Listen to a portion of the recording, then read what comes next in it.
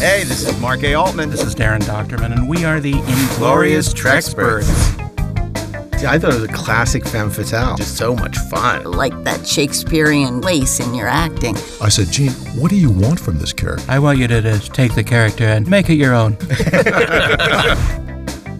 I had a good time on the film. On day one, the movie was already $15 million over budget. We started this movie without an ending. That's like painting yourself into a corner. I don't think we've ever had a Star Trek captain on our show. Being, as you said, number one on the call sheet, it is a producer's position if you're going to take it seriously. I was so glad they didn't cast me as Lorca.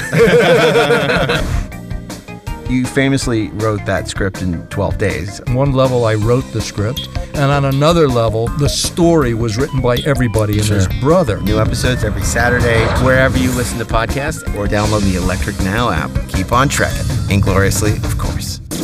Inglorious Trexperts, the only podcast for fans with a life, is available every Friday, wherever you listen to podcasts, and on the free Electric Now app.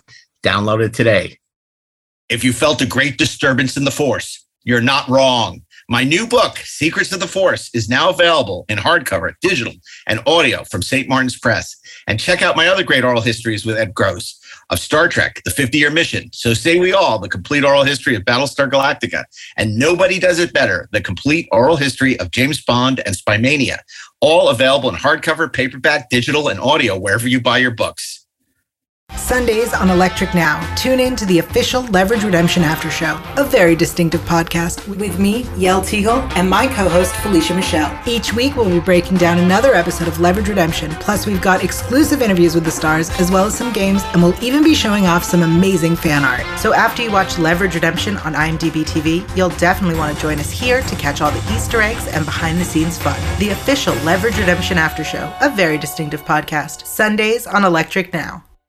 If you like listening to this podcast, you'll love watching us on Electric Now, the free video streaming app featuring video versions of all your favorite Electric Surge podcasts, along with full seasons of The Librarians, Leverage, the exclusive Leverage Redemption After Show, as well as Flash Gordon serials, hysterical comedy specials, and much more.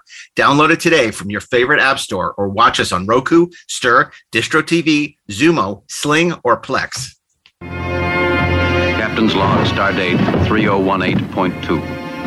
Crewman Jackson is dead. Captain Kirk, there is a curse on your ship.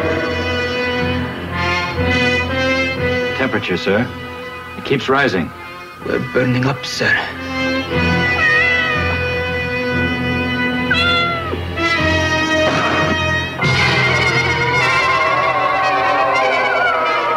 Captain Kirk!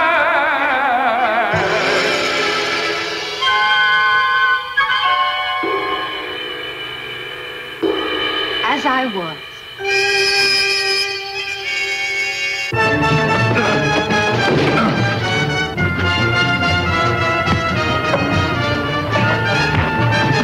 Stop!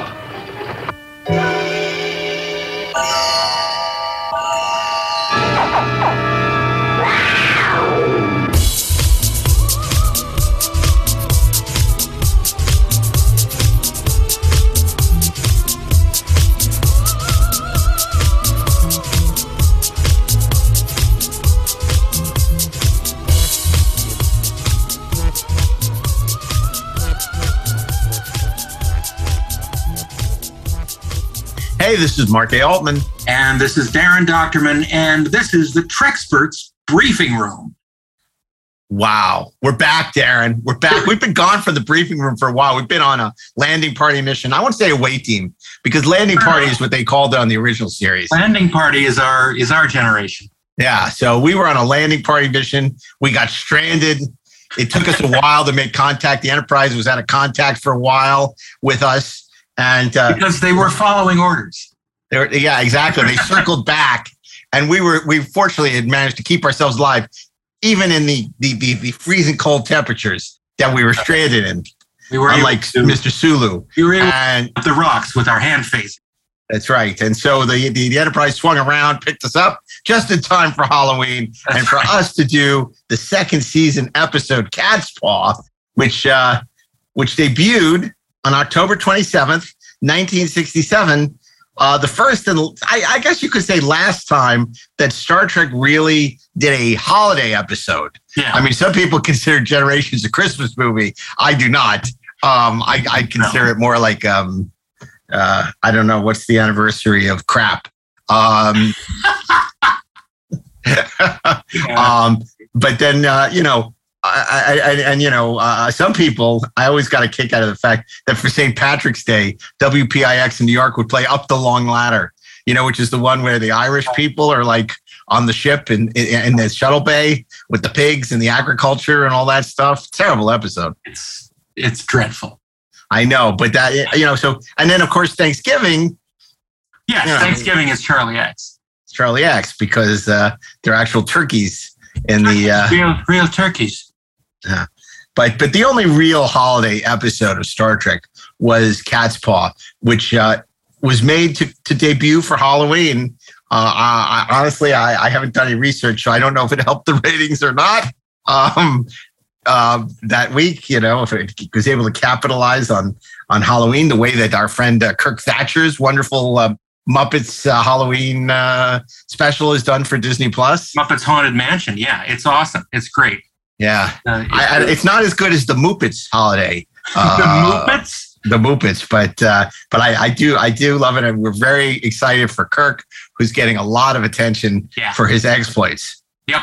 Not as much attention as that other Kirk got for his exploits in space, but I have to tell you, I don't know if you saw, but obviously George Takei was taking some pot shots at Bill, which we talked about on the mothership on Inglourious Treasures.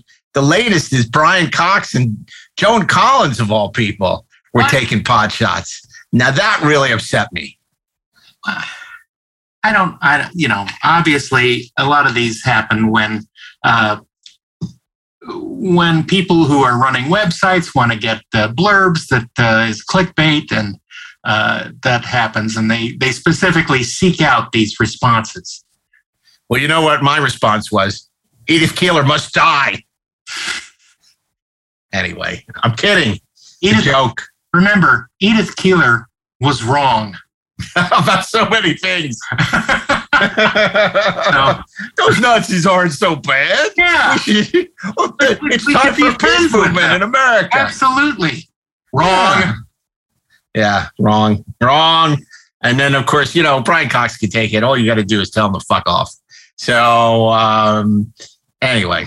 By the way, are you a Succession fan? You a fan of Succession? I have never watched it. I hear it's good, but I've never watched it.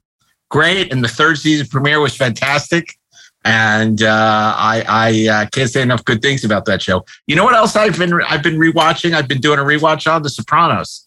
Oh yeah, well, The Sopranos is great. It's still great. First season isn't as great as I remember it, but then it really hits its stride. It's a slow burn. It's a slow burn in the first season. It's not even that. It's the same thing a lot of these HBO shows have. Before they have the acclaim, they have a lower budget, and they show their seams, and then as soon as they become a cultural touchstone, the network starts to lavish money and time on them, and they have longer writers' rooms and longer time between seasons, and the shows really tend to get pretty awesome. I was a little disappointed by Many Saints of Newark. Me too. I was really looking forward to that. I don't know what I was expecting, but it wasn't that. And it's kind of very schizophrenic. Yeah. Just as it starts to explore an interesting subplot, it disappears. It stops. Yeah. I mean, the whole thing about the Newark riots and sort of Bumpy Johnson and the rise of the, basically African Americans taking back the numbers racket from the Italian. Like that was really interesting. Absolutely. And it just goes nowhere. Yeah. And Lamar Odom, is so good. And I don't know. And it's weird. It's so bifurcated between young Tony and old Tony. Because I think the young Tony stuff was the most uninteresting part of the whole thing. Yeah. I thought Andrew Nivola was really good, but then he's so loathsome, when he kills his dad. And then obviously when he kills the dad's wife, spoiler alert, because, he's so likable for a lot of it. Yeah. There's a lot of killing going on. A lot of killing going on. And then, as much as it was fun to see young Paulie Walnuts and young young Silvio, young Silvio. Somewhere it was almost like a Saturday Night Live caricature. Yeah, that's exactly what it was like. It was very, very odd. Yeah. Oh well. Yeah, but a noble effort. It looked good. Yeah, it's no Godfather 2, but at least it's striving for something. Yeah, absolutely. Okay, but we're here to talk about Cat's Paw, the Halloween episode of the original Star Trek second season. Not a great episode by any means. No. But it's even the substandard Star Trek episodes are still entertaining. It's wildly entertaining. That is true. So now, with any further ado, we are going to count down so you can pull this up on Amazon, Paramount Plus, not Netflix, or preferably on your beautiful CBS Blu-ray. You can watch it with the original effects or the remastered effects. Either way, you're in for a treat, because it really is the Cat's Pajamas, ready for episode 7. The Cat's Pajamas. The Cat's Paw Pajamas, exactly. So we're going to count down 5, 4, 3, 2, 1, engage. There she is, the Big E. Nice little insert shot. Don't see those a lot. I'll keep it open. It's funny, I don't even remember why they're here. It's been a long time since I've watched this episode. Since the first check-in. Scott and Sulu should have contacted us again a half an hour ago. They have nothing to report. Yeah, that's true. They got no lines either. Lines. They don't really appear in this episode. It's funny. It really backs up Shatner's contention that George was a sort of glorified extra.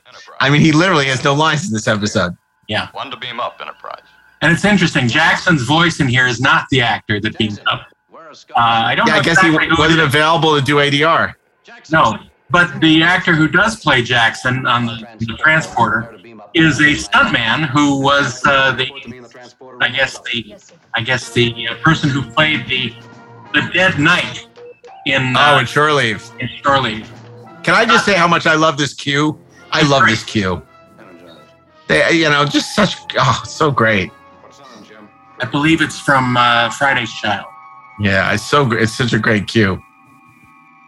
Yeah, because remember, this was the first episode of the second season shot, but they held it for Halloween. Right. Uh-oh. Oh, no, this means trouble. The man is dead. Well, then we don't have to pay him.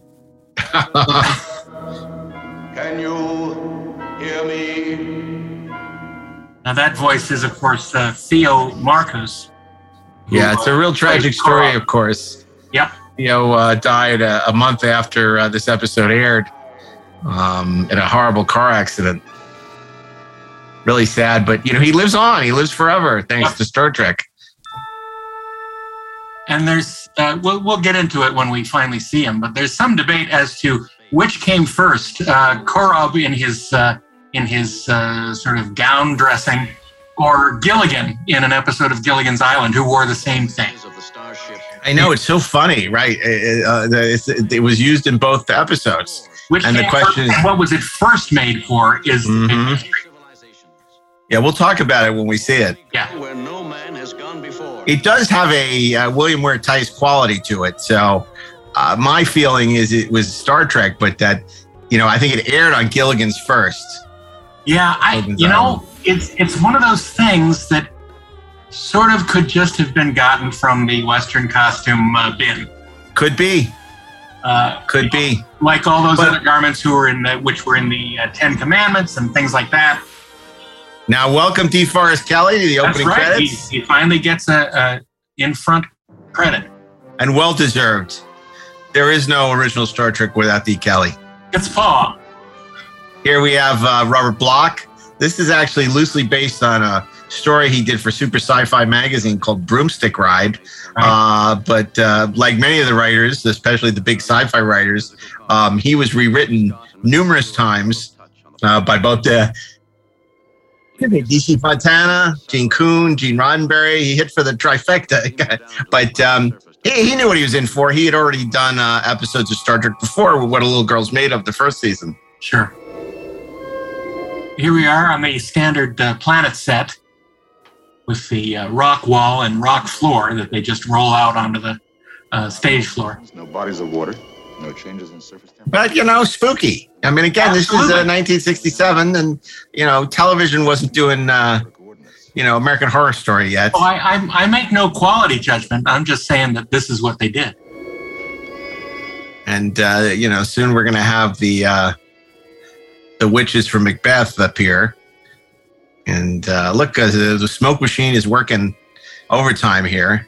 It looks great, though. At least $60 for that. So, God knows what was in it back then. probably very poisonous oils. I mean, even now when you're on a set and you're breathing in all that smoke, it doesn't feel great. Yeah, I mean, the rules are a little stricter now on this kind of stuff, but they used to not be, and that stuff is terrible. And if you breathed it, you would feel very, very sick. What are the ship's sensors reading now, Lieutenant? By the way, Darren, I have to say I'm really looking forward. There's Mr. Leslie in his final episode. Physical impulses from the three of them. It's funny when you watch these in syndication out of order. That's what I meant, Mr. LaSalle. I'm sorry, I stand corrected. But what's so interesting about this is that when you watch the syndication, you know, it felt like these people were almost semi-regulars. They felt like they were on the show all the time. But actually, when you watch in order, you realize how little Mr. Kyle, Mr. LaSalle, Mr. What did I say? Mr. DeSalle. Of course, this Mr. DeSalle.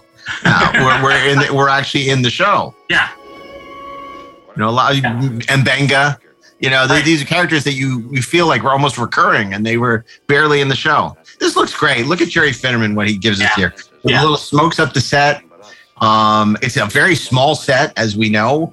The swing set for the original Star Trek was not a big stage, and they always make it look great. Yeah.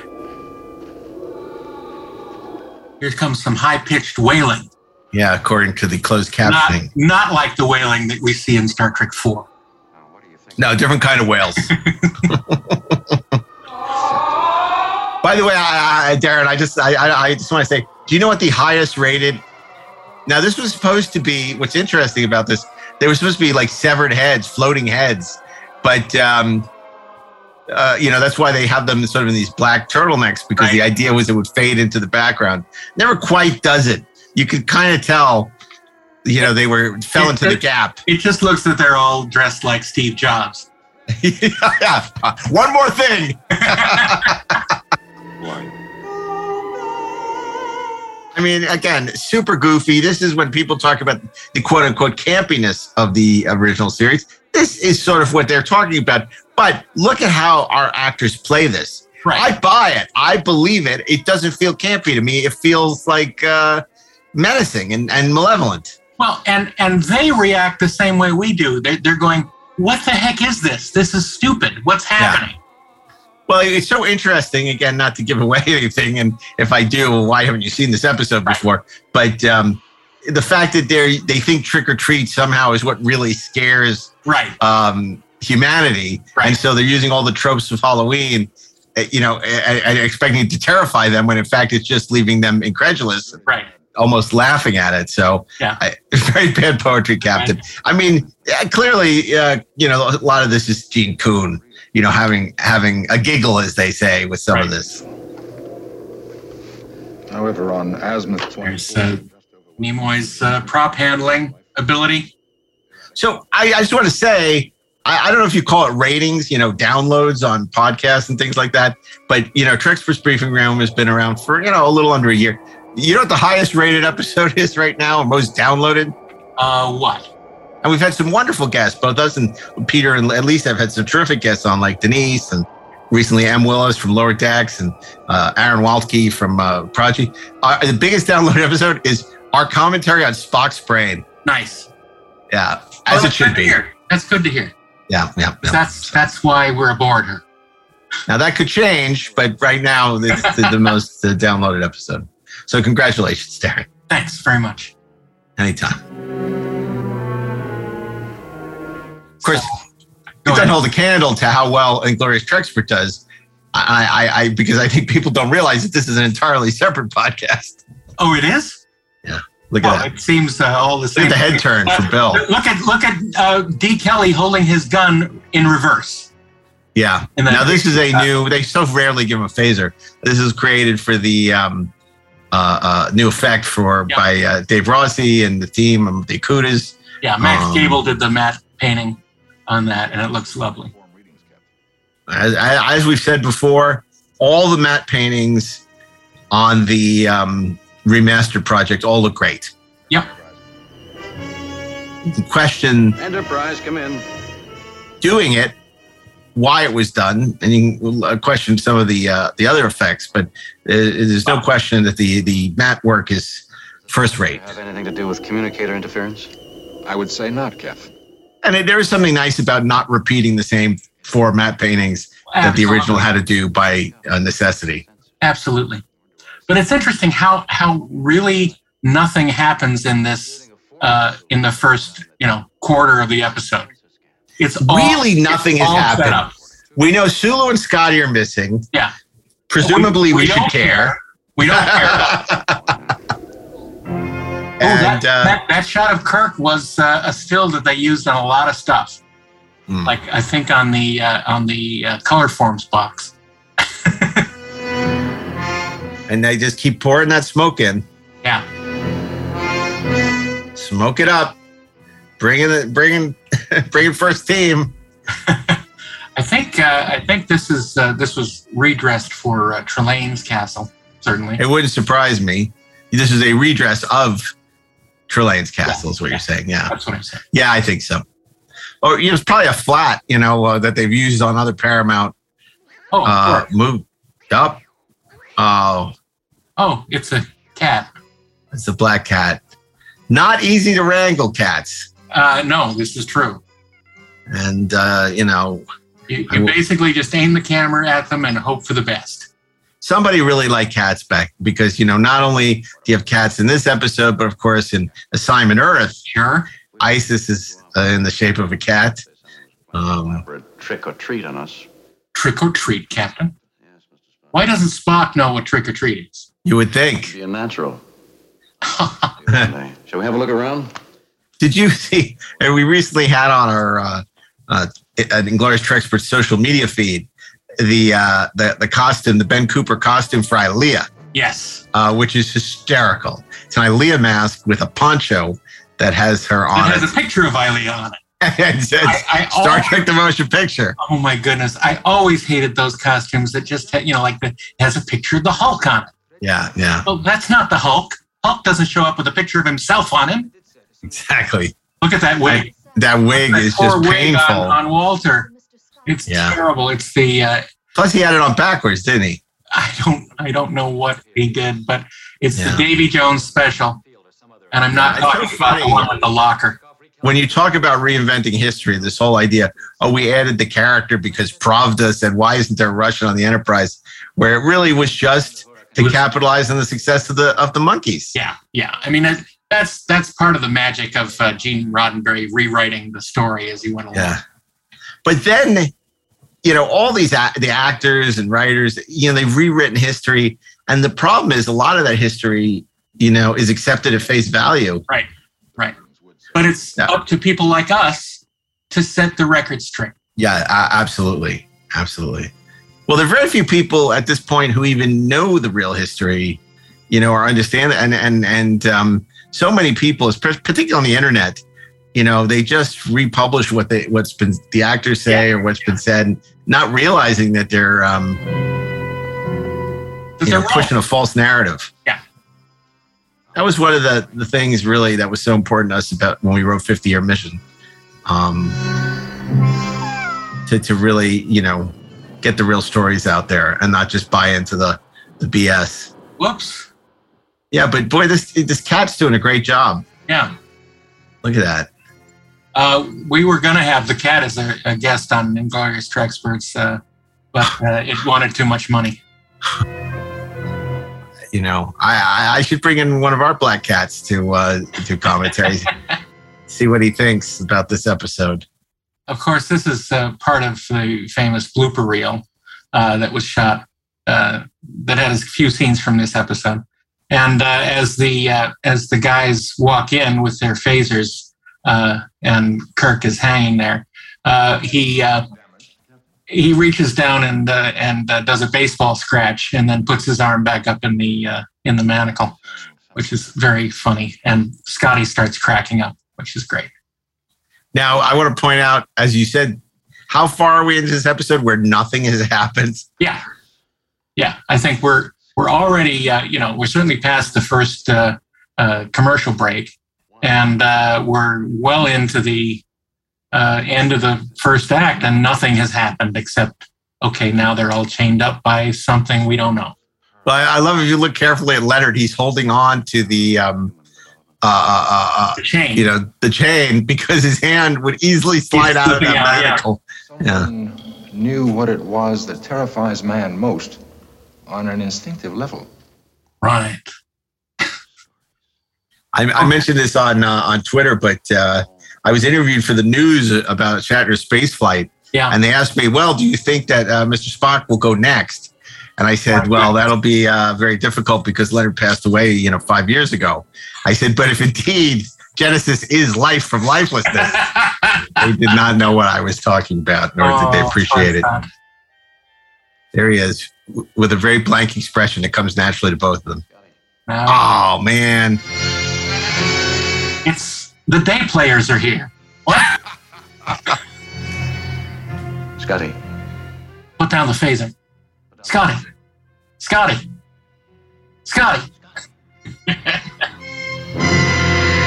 Food and drink and happiness.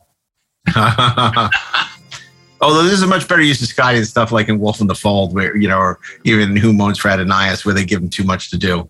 Yeah. Like the best episodes for him are like when he's on the bridge trying to figure something out, like Taste of Armageddon, while, the leads are down on the planet. Yeah, hiding his hand and not sitting in the chair. Sulu, do you know who I am? I don't know who anyone is, Captain. That's why Relics was such a surprise, because, I think Scotty is best used in limited doses, but he was really good in Relics. Oh, he was great. Just wonderful. He had a joy de vivre about him and a melancholy at the same time. And he was really good in it. Like George Takei is here. I mean, if George would just stop complaining, I'd have a lot more respect for him. Because there's a lot I like about George. And obviously he was... I like George very much. But then he started to turn into this thing that is just it's like the demon in the third season episode where they're fighting. A Devil in the Dark. I mean, Day of the Dove. Day of the Dove. He thrives on attention and on the confrontation. On the confrontation, and the only way he gets attention is by bad mouthing. Which is amazing, because here's a guy who had a show debut on Broadway about his being in an internment camp. He's gotten a lot of attention for his politics. He's a fascinating individual. He really is. So I don't understand why he feels the need to constantly go back and attack Bill.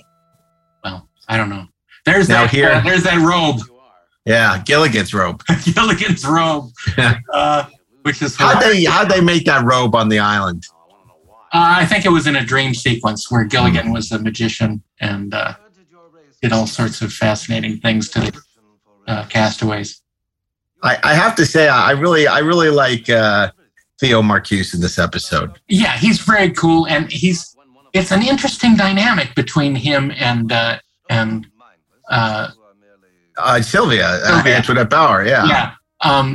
Because originally you think that he's the main baddie, and he's not. Yep. And that's kind of cool. I know. It's interesting. He's, and you get the impression he doesn't even really like her. They were kind of stranded together, right? And they don't really even like each other that much. And he, and it's not even like he's jealous when she starts taking interest in Kirk. It's more like he's just like sick of her. He's just annoyed. Yeah, he's just annoyed. For what reason? Why? But he's definitely like a Bond villain. He kind of is like a Bond villain. He's kind of like Robert Carlyle and The World Is Not Enough, and she's like Sophie Marceau. Mapping expeditions have charted this solar system before. There never have been. I love when we meet aliens like this, that their surroundings are all a collection of stuff that they found in the prop house or the set dressing bins. Yeah. That it's sort of all a mixture of stuff. Well, it's so interesting, I mean, as an example of television there, because it was an expensive show, but even an expensive show then could only do so much compared to like now where it's like insane what people spend on television. You know, by nature, they had to use the studio props that were on the lot. And you know, also TV was considered disposable. Exactly. It was considered entertainment. And you know, it would, after it repeated, it would be forgotten about. I mean, it's incredible that 55 years on, half a century, more than half a century, the show endures. Yeah. And it holds up. Absolutely. I mean, you know, even though they, you know, went and got all the medieval flats they could find and set them up and put up the draperies to fill in the blanks, it's still interesting to look at. It gives a good background to the characters. It makes you wonder what the hell is going on, and it's mysterious. Yeah, and the throw of the flames is really nice. You know, Fennerman using, you know, the fire, the pyro really helps.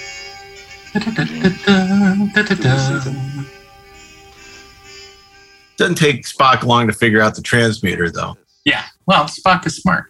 He's smart. Exactly. I'm smart, not like everybody says. I was passed over. I was Captain Spock. Oh, this. I'm 63 years old. You take care of me. Oh, Doctor, do try the wine. You'll find it excellent. I'm surprised nobody's selling the transmuter as one of these, you know, authentic Star Trek props you can buy for $299. Like I'd buy it. A Bluetooth remote or something. Yeah. I mean, it's like, I want the stupid Space 1999 Comlock and phaser or whatever the hell it's called at Space 1999. I'd buy the transmuter. I think a lot of people would. Yeah. All the crystalline forms that you cherish above all things. A fortune of them for each. It is funny that they just totally misread. I mean, obviously this kind of thing happens again, like with Gene, you know, Inspector the Gun. Oh, we could only read part. It's incomplete because we can only read part of your thoughts. You know, I mean, yours shall be the pattern of your death. You know, sure, and of course the same stuff happens with the Squire of Gothas. You know, it's exactly the same sort of setup. Where aliens are kind of stupid, but that's fine because they're flawed, and even though they have immense power, they don't know how to channel it. Yeah, I mean, it's amazing because Star Trek was so groundbreaking and it was doing stuff no show had ever done before. So, of course, there are a couple of tropes that it starts to repeat over and over again. And that was something that DC Fontana pointed out in a memo to Gene Kuhn saying, you know, how many times are we going to have Kirk talk a computer to death? And a lot of these things we joke about now, they knew even then were getting repetitive. I perceive that you cannot be bribed. In many ways, you are quite admirable. It's funny when you think, you know, after you've seen the episode and you realize what these creatures are. This you know, play seems infinitely more interesting. Mm-hmm. That's right. You know that they are completely inhuman. The cat could have eaten them. The cat, well, maybe it did, but. And here we go, Antoinette Bauer as the lovely but slightly matronly Sylvia. Yeah, yes. I was funny because this is like the one character like Kirk's not entirely into, right? You know, you get the sense that when he is trying to seduce her, it's just because she's presented like this knockoff, but she's kind of like a housewife from Indiana. Yeah, she's not like, that there's anything wrong with that. She's a housewife from Indiana dressing up as Elizabeth Taylor in her prime. She's cosplaying as Elizabeth Taylor, but she's not the real Elizabeth Taylor. Right. She's just the housewife from Indiana pretending to be Elizabeth Taylor. Right. Well, she's a pipe cleaner thing dressed up like. Yeah. But yeah, it's true because there's just, when you look at all the Kirk's, there's something just a little off about her, as there should be. Exactly. But it's very much the Halloween sort of thing where these creatures are dressing up like humans and they don't really know how to do it. Don't move. Get out of here. I think the stunt choreographer spent seconds choreographing that flight. Correct. If not minutes. She's good though. Oh yeah, absolutely. No, she has a great presence and a great voice. A great voice. Yes, she does. This is a great bit too. I mean, obviously, it's the same thing later on in Requiem for Methuselah, where he, brings the Enterprise down. They threaten the ship via a model. But this is the first time they did it. I think it's cooler here. Well, I've always coveted this little prop, and finally last year I got one of them. Did you? Yeah. I didn't know they were available. I would like one. Well, there's always these little craftspeople working on Etsy and other places. Oh, that's cool. Make this stuff.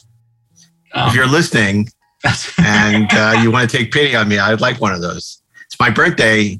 My birthday right before Halloween. So, in fact, you're probably listening to this on my birthday.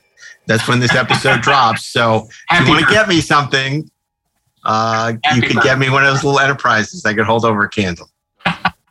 Like a candle. Candle sold separately. In the wind.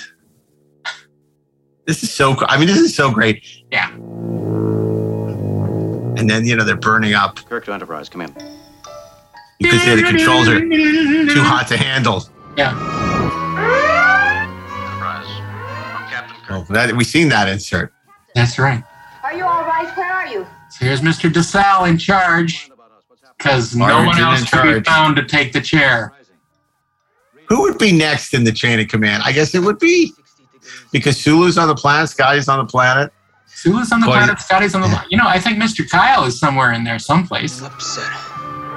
I know. It's too bad we never got, other than the animated series, got to see Uhura assume command. Right. Yeah, I mean, she would be great. She'd be a good captain. Captain Uhura. Still no interest. Channel bypass power into your heat dissipation units. We've already done it, Captain. What, do you think I'm an idiot? Come on, Captain. I wasn't born yesterday. All right. All right. Try not to burn up Kirk out.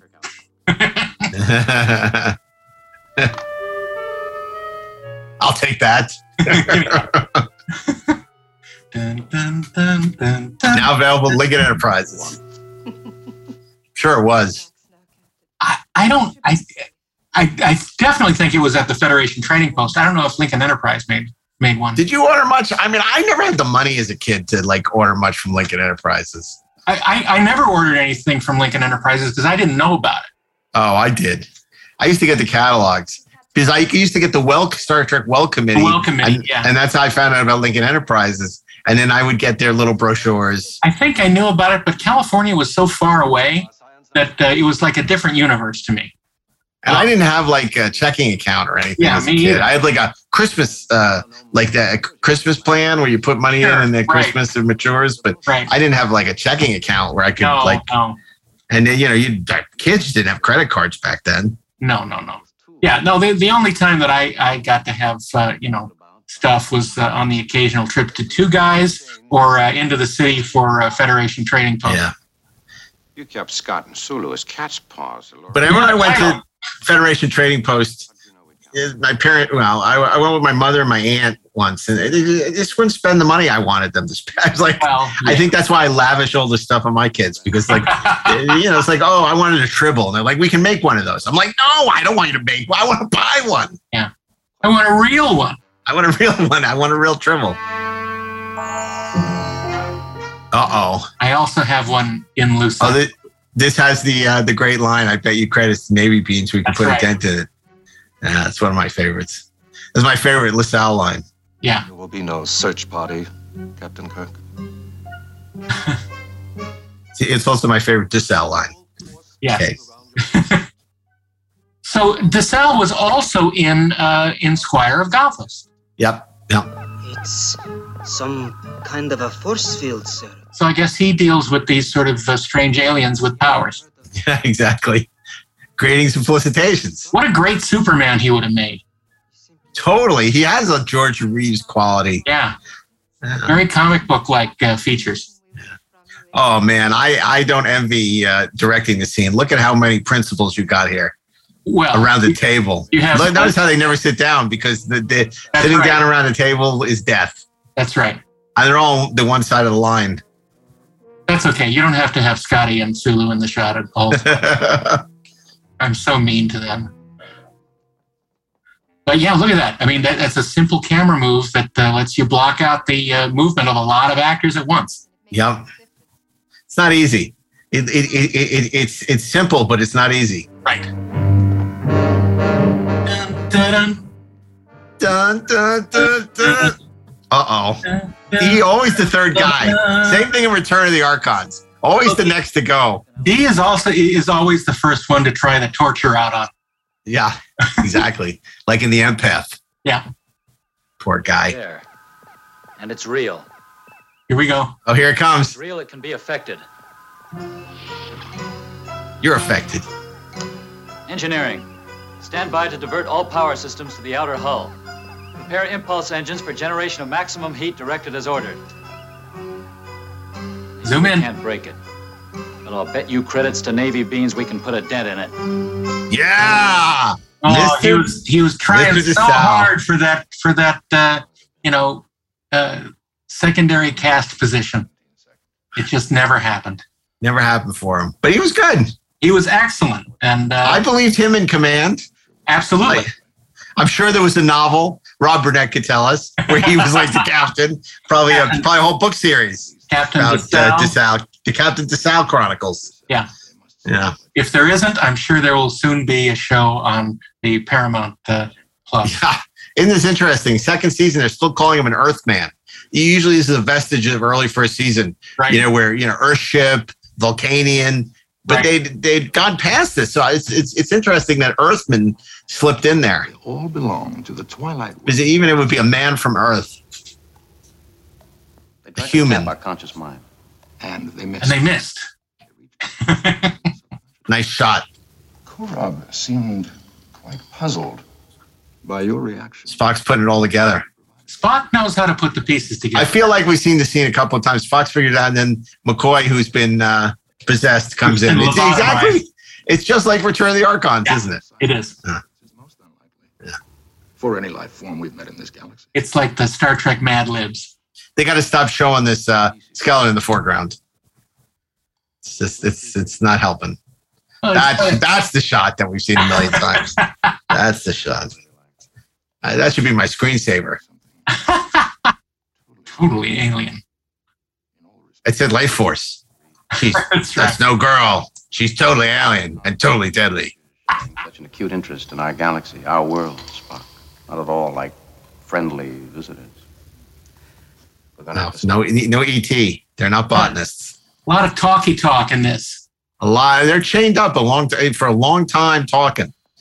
It is good though that the manacles have soft pads on the inside for their hands. Yeah, exactly. So they aren't hurt. Exactly. Oh, here comes McCoy. This is another blooper reel moment where Scotty trips and everyone starts laughing. Yeah. Dewey never forgave Bill for laughing at him.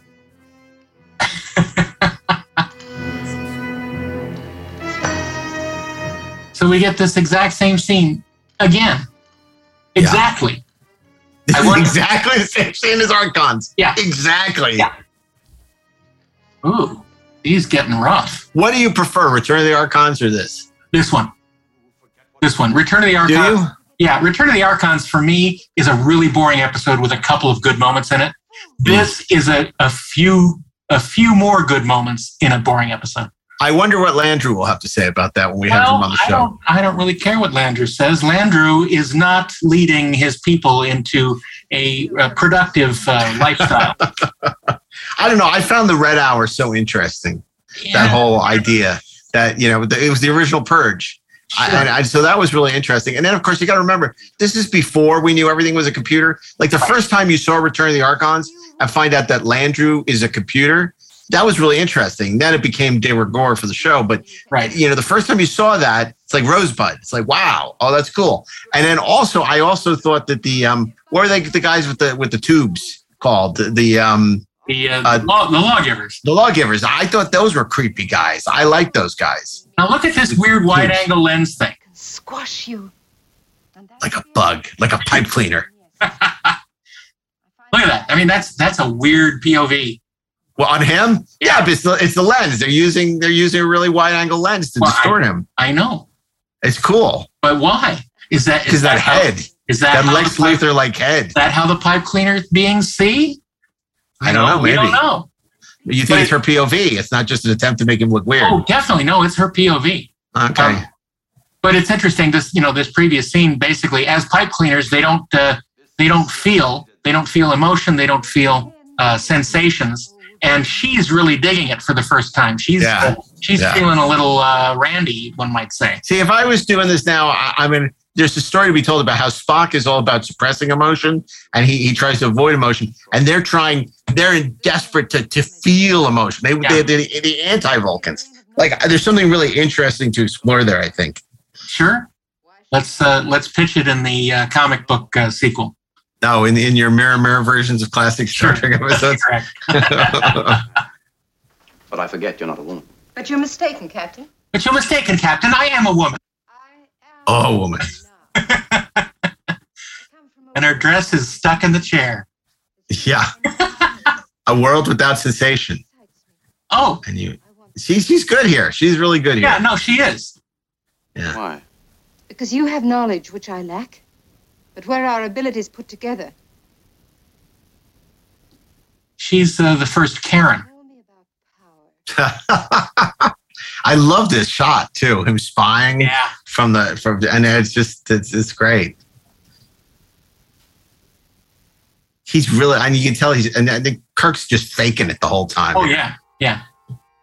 He's not remotely attracted to her. He knows what's going on, but he just closes his eyes and thinks of England.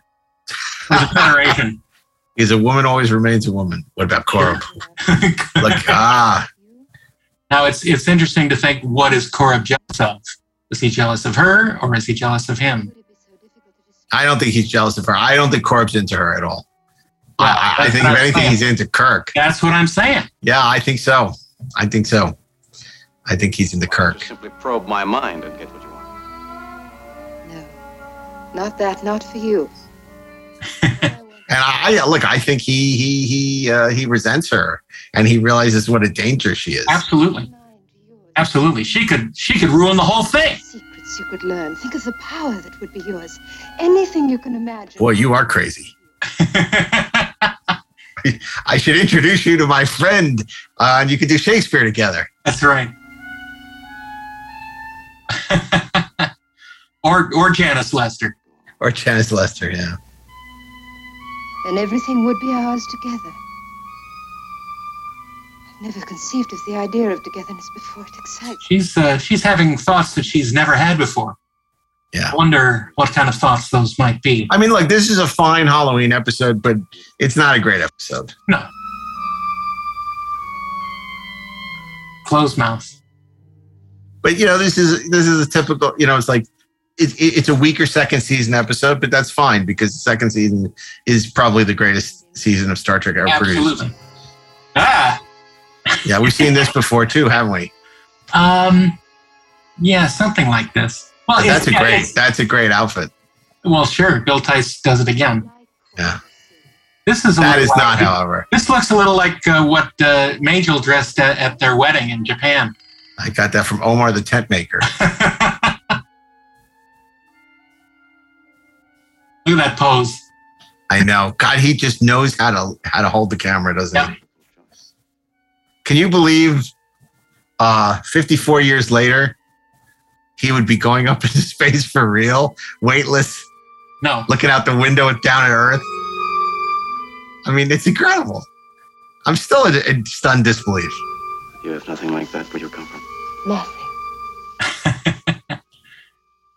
She comes from a small town in Indiana. She has nothing like this. Nothing. There. She came in on the Trailways bus. I love the way that you do just full exposition. Yeah, without the transmitter, you can't do anything. Yeah. I need the transmitter. That's the source of all my power. Go on. You were saying something about a transmuter? You haven't changed your mind. You won't return home. What happens when it runs out of batteries? She's like, I use it for a great many things. Now. Uh-oh, now she's on to him. Took you long enough. You are using me. Yes, so? Look at that face. What kind of face is that? It's amazing how much this episode is filmed in this great room. Oh, yeah. It's on a page. You are using me. Why not? You've been using me and my crew. It's interesting, but usually at the beginning of the season, he's like in tip-top shape because he's been working out all summer. He doesn't look great here, Shatner. Yeah, I think they spent more time lighting her than Shatner. Mm-hmm.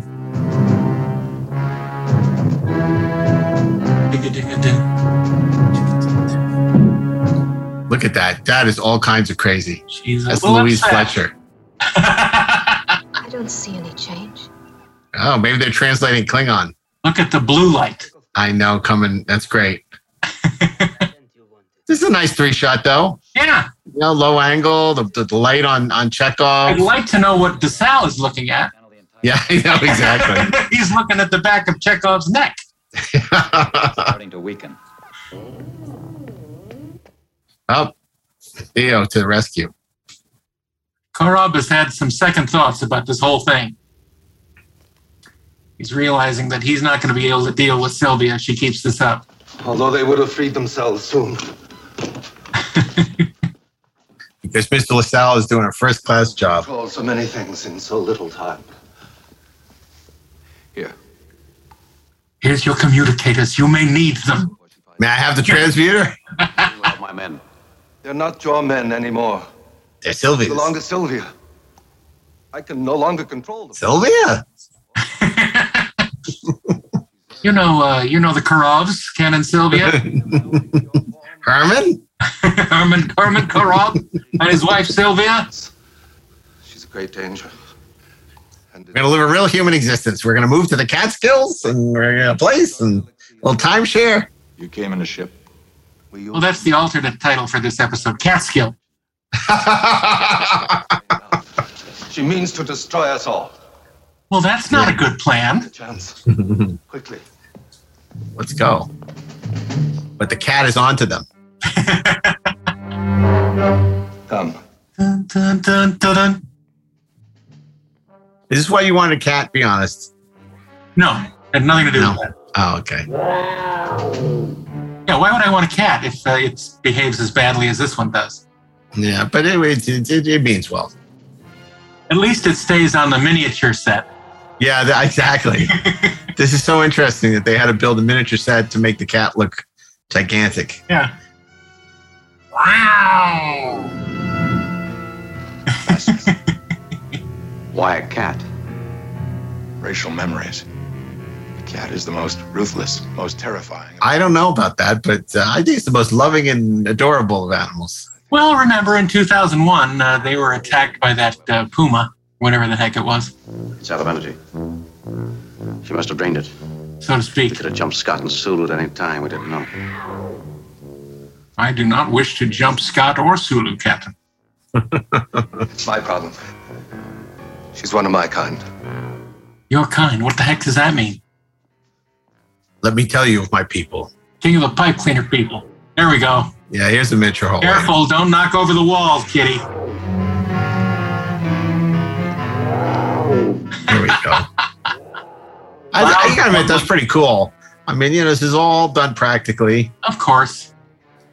Yeah, we'll be safe in here. What? Yeah, I just came from here.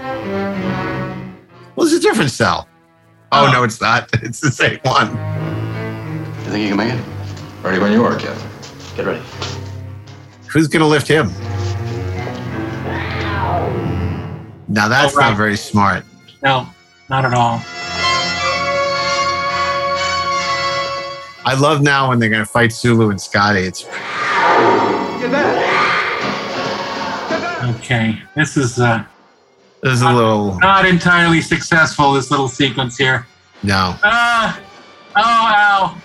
Oh, ouch. Yeah. Go. Leave him. Go. Cat screams continue tonight on Star Trek. Yeah. I wonder what those are the screams of. What they used for sound effects. Now that was smart. He takes the transmuter. Yeah. Well. But it takes him a while to figure out what to do with it. Quickly, Captain. Said something about a transmuter. Well, so did Sylvia. Yeah. Yeah. I mean, and a bit more alacrity, if you please. That's a great line.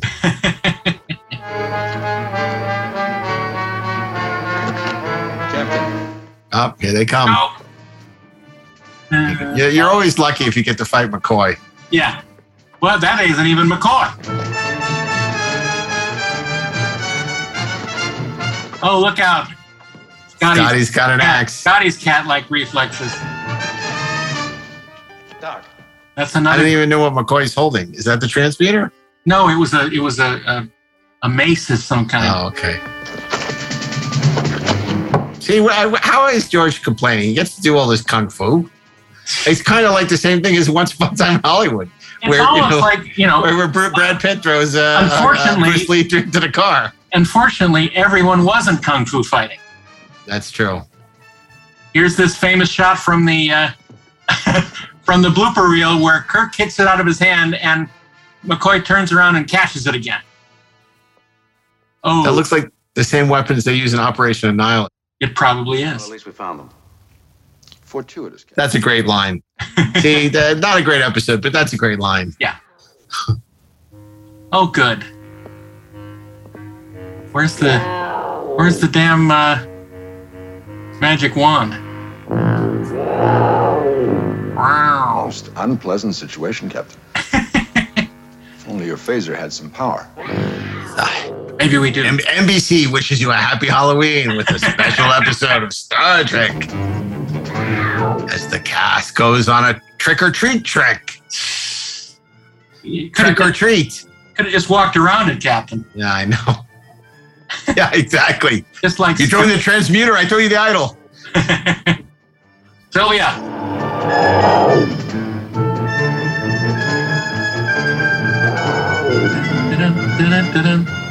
Sylvia. Yeah, I don't like his hair here. It's a little too tousled for you? Yeah, I think so.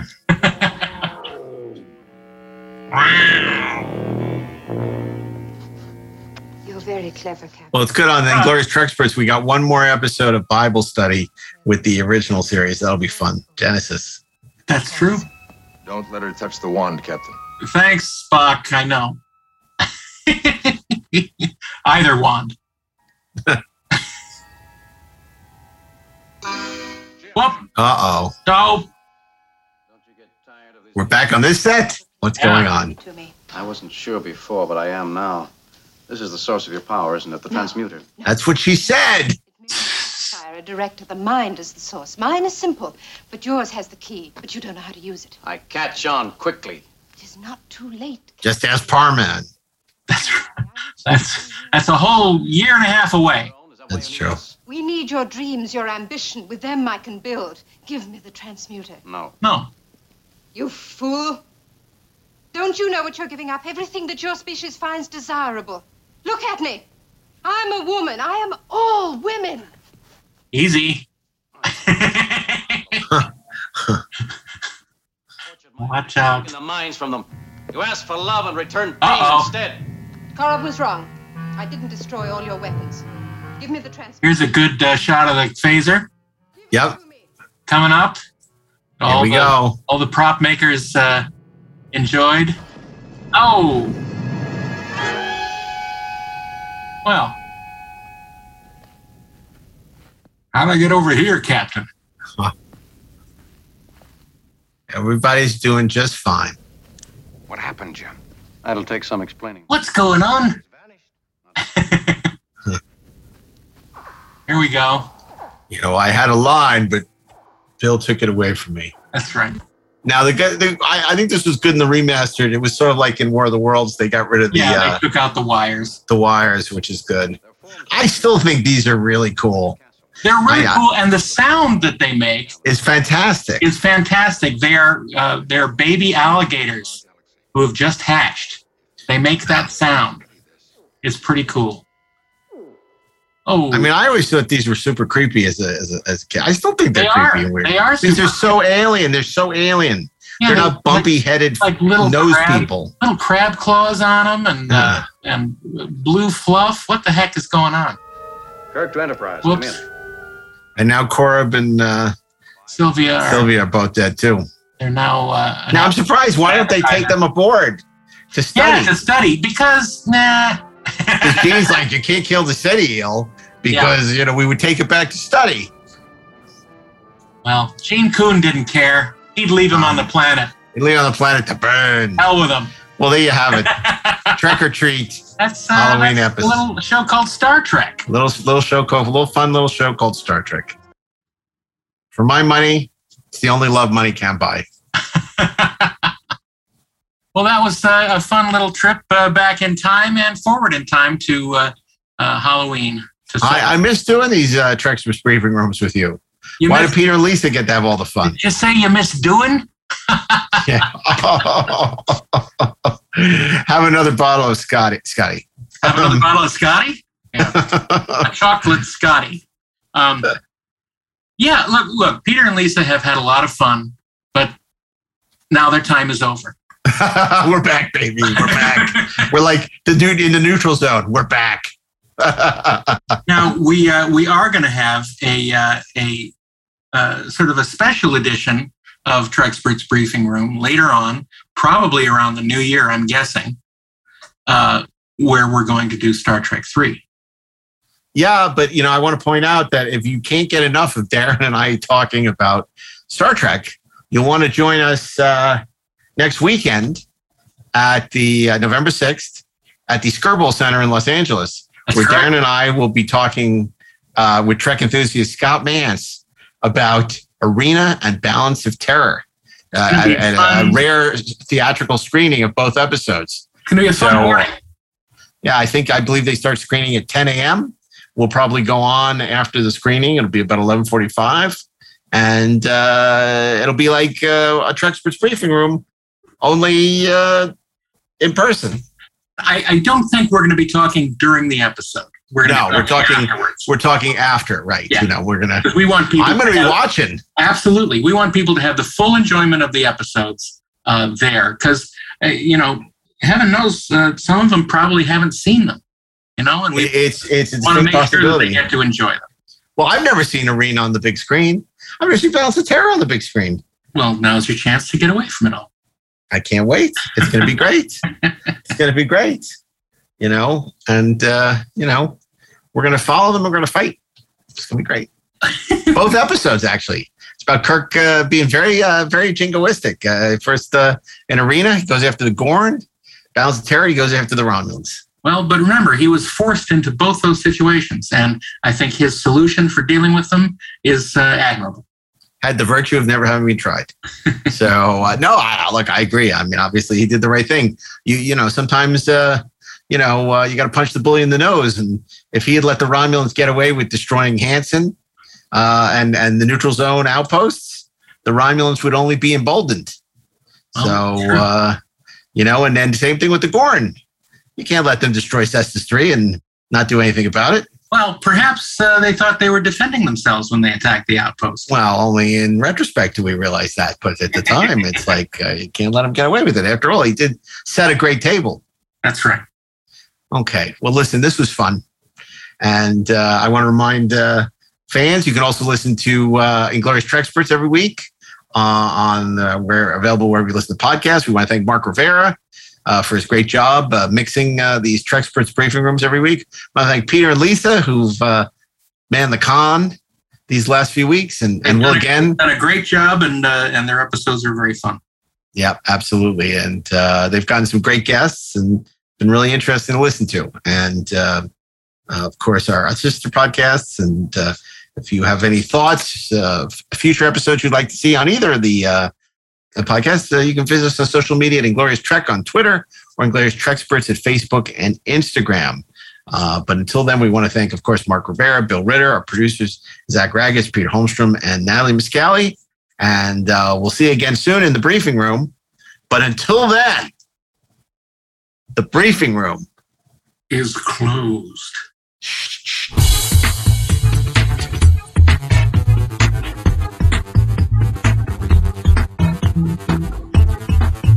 Mr. Scott, would you repeat what you just told us? About an hour ago, the bridge controls started going crazy. Levers shifting by themselves, buttons being pushed, instrument readings changing. And on my monitor screen, I can see Mitchell smiling each time it happened, as if his ship and crew were almost a toy for his amusement.